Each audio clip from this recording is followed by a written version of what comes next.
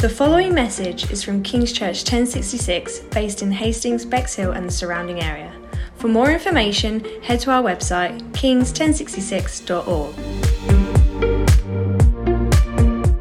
Morning all, it's good to be with you. My name is Paul, I'm one of the pastors here at King's, and it's my privilege to be speaking to you today. If you've got your Bibles with you, turn to Romans chapter 6. That's where we're going to be diving into for 20 minutes or so. Baptisms are absolutely brilliant. I love to be around when they're happening. I love what they stand for and what they represent. And in some ways for me, I think it doesn't matter how many baptisms I've been to, there's still something sort of fresh and new about it. Absolutely brilliant. And they speak into the heart of what it is to be a Christian. They reveal something that probably no other illustration can do about the heart of Christianity. It speaks about Jesus Christ being risen from the dead, no longer in the grave. He has risen. But it also speaks about the fundamental change that's taken place in our lives as well. So if you're here today and you have been baptized, hopefully this will remind you of the foundational, fundamental change that has taken place in your life when you gave your life to following Jesus. If you're about to be baptized, it's going to be absolutely brilliant. And if you're here today and you're not a follower of Jesus, you're not a Christian, you've just turned up, you're just here, allow what you see in baptism and what I speak about over the next 20 minutes to, I don't know, see what happens on the inside of you. See what you make of what is being said and what is being demonstrated as Jack is baptized later on this morning. It is good news. Just before I go any further, I just want to pray. So, I haven't done this in years. Why don't you stand? We're just going to pray. Lord, I just want to ask you right now that as your word is preached, as your word is communicated, I pray, Holy Spirit, please will you help me to do it really well. Lord, I pray would you go beyond, Lord, my abilities, and I pray each of us here in this room right now, Lord, would go away from this morning knowing, Lord God, that you have spoken, Lord God, that you have revealed something of your word, Lord, that you have had your way. I do ask for that, Lord God. We pray, come meet with your people this morning. I ask for that in your precious name, Lord Jesus. Amen. Brilliant. Well, hopefully you have managed to find Romans 6. If you haven't, it will come up on the screen behind me. Now, I've got to admit, Romans chapter 6, verses 1 to 4 are a little bit confusing when you first read them, but I'm totally confident that by the end of this morning, you'll all understand exactly what is going on and be able to communicate to the person sat next to you with full confidence and assurance. Maybe. Anyway, we will see. What should we say then? Should we keep on sinning so that God's grace can increase? Not at all. As far as sin is concerned, we are dead. So how can we keep on sinning? All of us were baptized into Christ Jesus. Don't you know that we were baptized into his death? By being baptized, we were buried with Christ into his death. Christ has been raised from the dead by the Father's glory, and like Christ, we also can live a new life. I think these are some of the most important verses in the Bible. I can remember a number of years ago, I was sat down with a friend of mine, slightly older guy than me, and we spent a number of weeks just looking and working out what do these verses mean, because they are so important for us that as Christians particularly, we understand what is going on here. So we're just going to take it a verse at a time, and I'm going to, hopefully at a good pace, work my way through. Hope I don't linger too long. Preachers can do that, you know. They can get a little bit carried away. But hopefully we move it through at a good pace, and we will come to understand what it's about. What should we say then? Should we keep on sinning so that God's grace can increase? Now, when you know how wonderfully free salvation is, when you understand how God's undeserved kindness has invaded our lives as Christians, it can lead us to the question, well, does it matter how I live then? If I've got it all for free and I haven't earned it myself, can't I just go on and do whatever I want? Does it really make any difference at all? You could think, well, look, I've got a ticket to heaven. Jack has got a ticket to heaven. Do you know what I mean? He's put his faith in Jesus Christ. Does it matter what he does for the rest of his earthly life? Does that bear any sort of semblance or any effect on anything else? And actually, isn't it, if you just sort of go off and do your own thing, doesn't it just mean you get more of God's grace and more of God's mercy into your life? And that's what the church in Rome, some of them, were thinking. Because this gospel, this good news about becoming a Christian is so totally free, hey, once you've received it, go live what you want, like you want. Do what you want. And the writer to this letter to the Romans is quite indignant. He says, not at all. As far as sin is concerned, we are dead. So how can we keep on sinning? He's indignant at such a suggestion. And he makes quite a statement. He says, if you're a Christian here today, do you know something? You've died. You have died. Now, he's not saying you are dying, because certainly after my run yesterday morning, I felt like I was dying. I can understand that.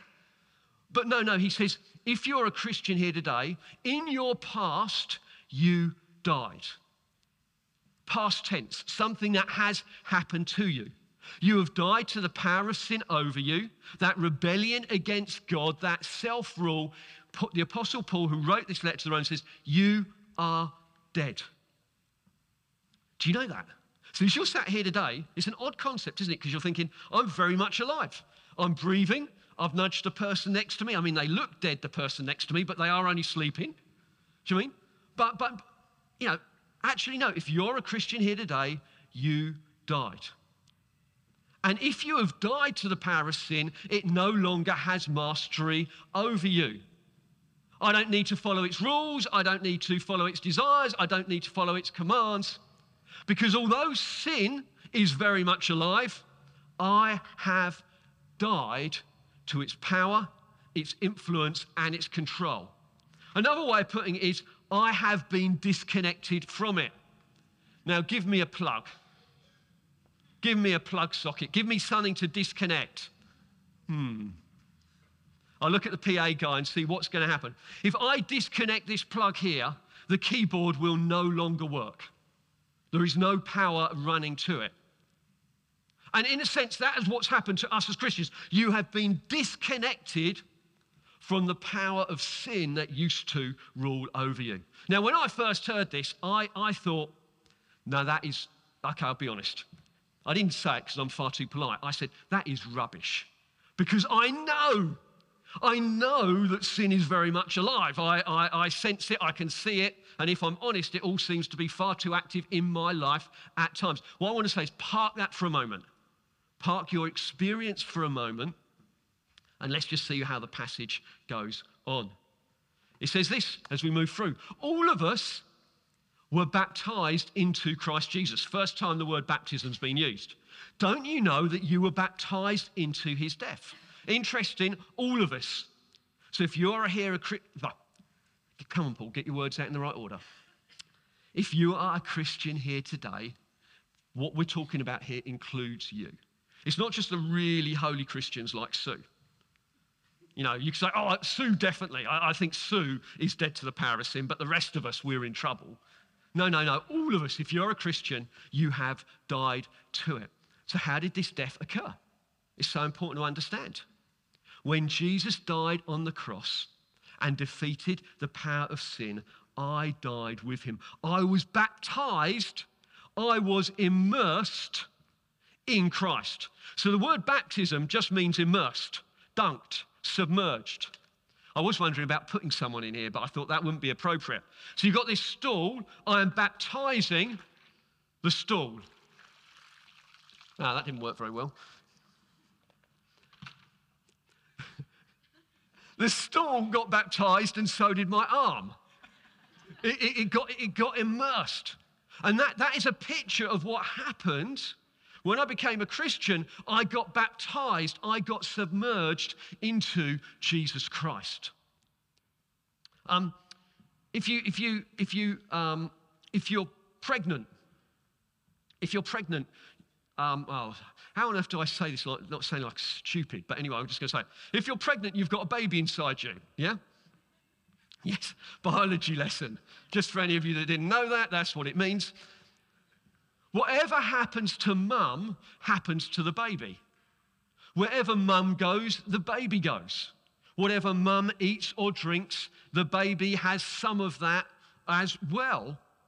The baby is, as it were, baptized into the mum, is submerged, is part of, joined to the mum. In the same way, that has happened to us in Jesus Christ. That's why we submerge a person. Jack, you're going under the water. You're going right under the water. That's why we submerge and we don't sprinkle with a little bit of water, because you just haven't been sprinkled in Christ. You have been submerged. You've been baptized in Jesus.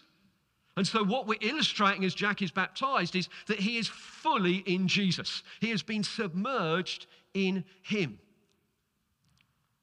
And my slavery, or actually Jack's slavery to sin and its power, came to an end. He was disconnected when he gave his life to Jesus Christ. Not just sins forgiven, but an identity change. A transfer took place. That's what going under the water in baptism symbolizes. It symbolizes he has died. It has finished. He has been disconnected. But it also means an end to self-rule. It also means an end to selfish living. It also means an end to self-interest, because I have died in Christ.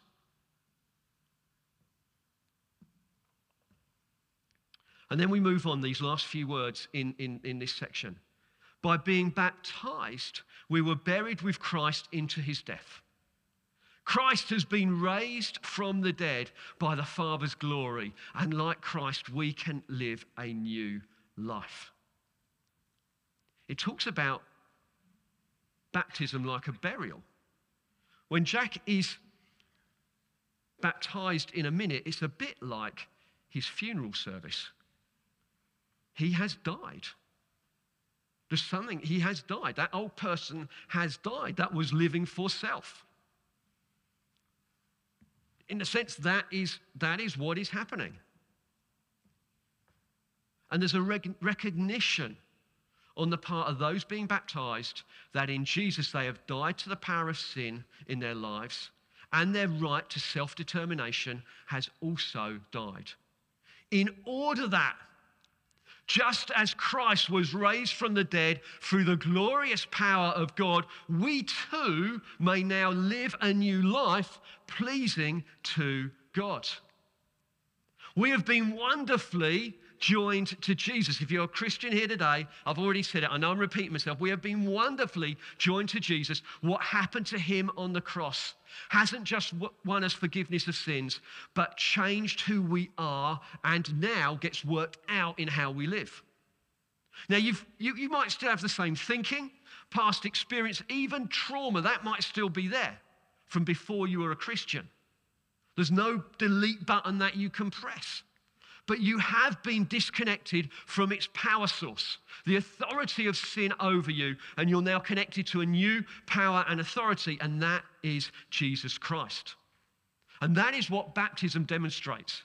It's more actually than just a picture or illustration. It has real spiritual significance for those being baptized. And we notice that in the Bible, faith, repentance, and baptism aren't like separate things. They all pretty much happen together. There wasn't often a big gap.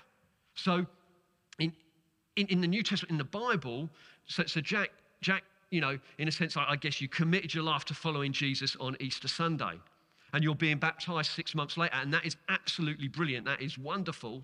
But actually in the Bible, all of it went together. Often what would happen is someone would confess their faith in Christ and pretty much, well, let's go find some water then. We are now going to baptize you. We're going to dunk you. We're going to submerge you.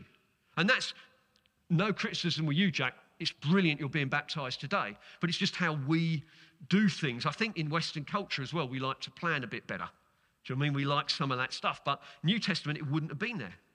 So sometimes we think like faith and repentance is one step and baptism is a second step. They're not. It's all just part of a whole. There wouldn't have been any thought of a Christian who said they were following Jesus but hadn't been baptized in water. Two things just go together. It's just how it works. Not two steps, but part of a whole. Just a couple of quick observations. They should be quick anyway. Christ has been raised from the dead by the Father's glory. Do you know that same power that raised Jesus from the tomb is at work in us? It's the same type of power. It says this in Ephesians 1, 18 and 20. And the Apostle Paul prays this because he knows that as Christians, often it doesn't feel like I have the same power that raised Jesus from the dead at work in me. It certainly didn't feel that way when I got out of bed this morning. You know, as you sort of stagger down the stairs, I'm not experiencing much of that same power. This morning in the worship, you might be thinking, do you know what? God seems really, really distant. But this is what the Apostle Paul prayed. I pray that the eyes of your heart may be enlightened in order that you may know his incomparably great power for us who believe. That power is the same mighty strength that he exerted when he raised Christ from the dead and seated him at the right hand in heavenly realms. Church, the same power that raised Jesus from the dead is at work in you. And that's, again, not just for the special Christian. So I'm picking on you, Sue, but you are about to go to Australia for 4 months, so I'll get away with it. But the same power that raised Jesus from the dead is at work in Sue. It's working Becky and Peter and Andrea and John and Abby and Richard. The same power that raised Jesus from the dead is at work in us. It's a game changer. I've been disconnected from the power of sin and its rule and its reign. I've been reconnected to a resurrected Jesus, and the Holy Spirit lives in me. And all the potential life and power that we see within Jesus is available to us as Christians. But secondly, we also see that there is a purpose to this. You know, what does this newness of life look like? If the same power that raised Christ from the dead is at work in me, what does it look like? Well, the first thing, the main thing really I just want to finish with now is it changes our identity. Who we are at the core of our being changes when we come to know Jesus Christ. Not just sins forgiven, which is wonderful, but a whole new identity. If we can just quickly put up that table. It's like being in an English lesson or something. Before we came to know Jesus, our old identity had the stuff down the left. When we came to know Christ, the stuff on the left it died, and I got the stuff on the right. Now, this isn't an exhaustive list. This is just a few things that I pulled up. I was once in conflict with God. I was an enemy of God, but the moment I gave my life, the moment Jack gave his life to following Jesus, he found peace with God. Once he was rejected, but now you are accepted by God. Once you were living for self, but that has died. That right for self-determination has ended when you came to know Jesus Christ. I am now living for God. And that's something that Jack is expressing in water baptism. He's saying, I'm not living for myself anymore. I am living for Jesus Christ. Once I was in hostility towards God. Now I love God and I love his ways. And if you're sort of sat there saying, actually, I don't love God and I don't love his ways. Well, then call out to him for mercy. Ask him for mercy. Ask him to reveal himself to you. Once you were a slave to sin, you were at its beck and call. Now you have a freedom from sin. Once you were separated from God, but now you belong to him. These things change at the core of our being. It's new things added in, new identity in there. But we know, don't we, as well, not everything changes. Your likes, your dislikes, your habits. Anyone got any bad habits? You probably had them before you became a Christian, and you've probably still got many of them now. Your height didn't change when you became a Christian. I don't think it did. I've never heard of that happening before. Your appearance, your hair colour, they didn't change. Your nationality, your race hasn't changed from before to after you became a Christian. Likelihood is your emotional makeup hasn't changed either. If you're an emotional, outgoing type person, after you become a Christian, you will still be that. If you're introverted and shy, that will probably still be the case as well. Your physical health didn't suddenly improve. You know, once you could only do an 11-minute mile, and now you can do a 5-minute mile. It doesn't. Some of you may wish that was the case. Those things don't change. But equally, your mental health probably hasn't changed either. Your memories, your upbringing are still the same. Your mind, your way of thinking haven't changed. Good events, bad events, trauma, they are still in your history. Those things haven't been wiped away, even though you are now a new creation in Christ Jesus. But all these things, and many more besides, now need to come under the lordship of Jesus Christ. All of that stuff from the past needs to come under the lordship of Jesus Christ. We need to learn to see things from God's perspective. So how does it work in practice? It says this in Romans 6:13. Don't give any part of yourself to serve sin. Don't let any part of yourself be used to do evil. Instead, give yourselves to God. You have been brought from death to life. So give every part of yourself to God to do what is right.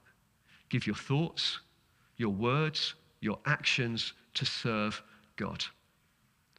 God has a new way for us to live.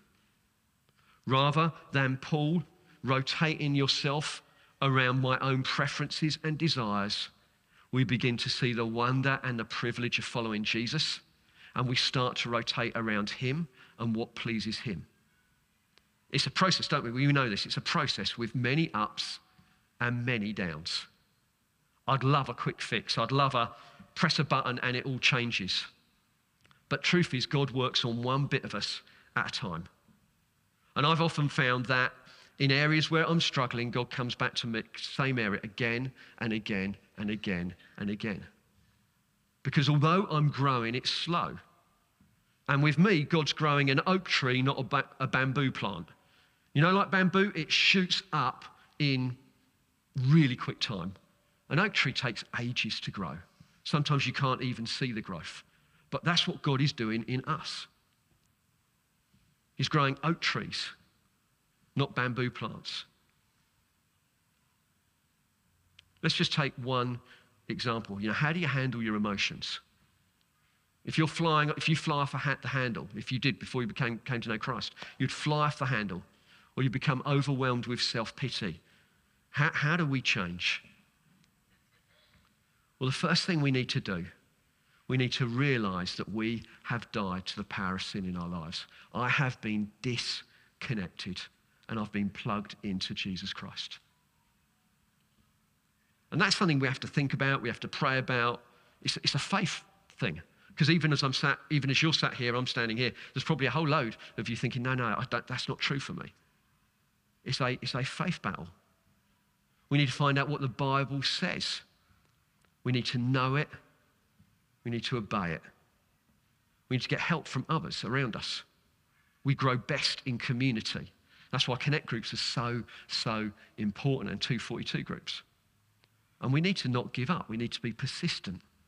Even when we feel stuck, even when things feel pretty desperate. Baptism speaks of death and resurrection. The person being baptized has died with Christ. I'm finished with my old way. This is my burial service, and I am now a new creation in Jesus. Baptism is a statement that I am following Christ. For those of you here today, and probably it's the majority, you're following Jesus and you have been baptized.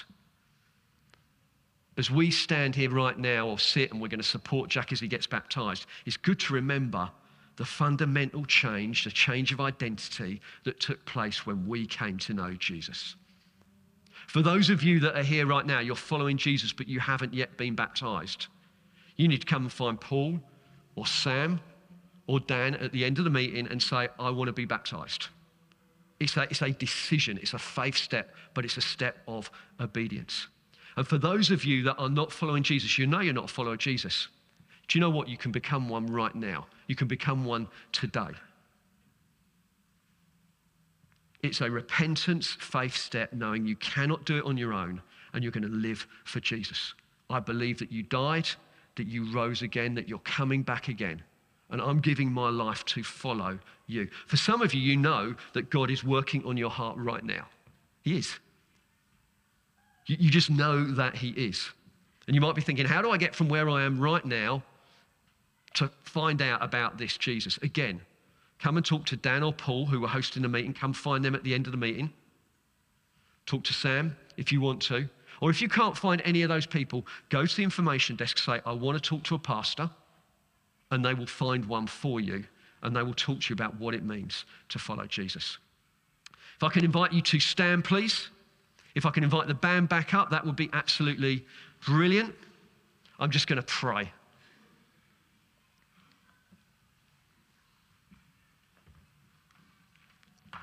Lord Jesus, I thank you for this radical transformation that has taken place in our lives. Thank you, Jesus, for how we have been united with you, both in your death and resurrection. I thank you, a disconnection and a reconnection, a connection has occurred in you. Thank you, the same power that raised Jesus from the dead is at work within us. Lord, I just want to pray for those of us that are stood here right now thinking, no, that is not true for me. I ask you, Lord God, that the eyes of our hearts would be enlightened in order that we would may know the hope to which you've called us and the glorious power that is available for us who believe. Lord, I ask for those right now that know they need to be baptized but haven't yet made that step. I ask you, Lord, you give them the boldness and the courage to step out their row at the end of this meeting, go find a pastor and say, I want to be baptized. Lord, and I ask for those, Lord Jesus, that do not know you yet. I pray, Holy Spirit, will you continue to work in their hearts and their lives, revealing yourself to them. Lord, I pray for the gift of faith, Lord God, that they might believe you. Lord, we ask for that in your precious name, Lord Jesus. Amen.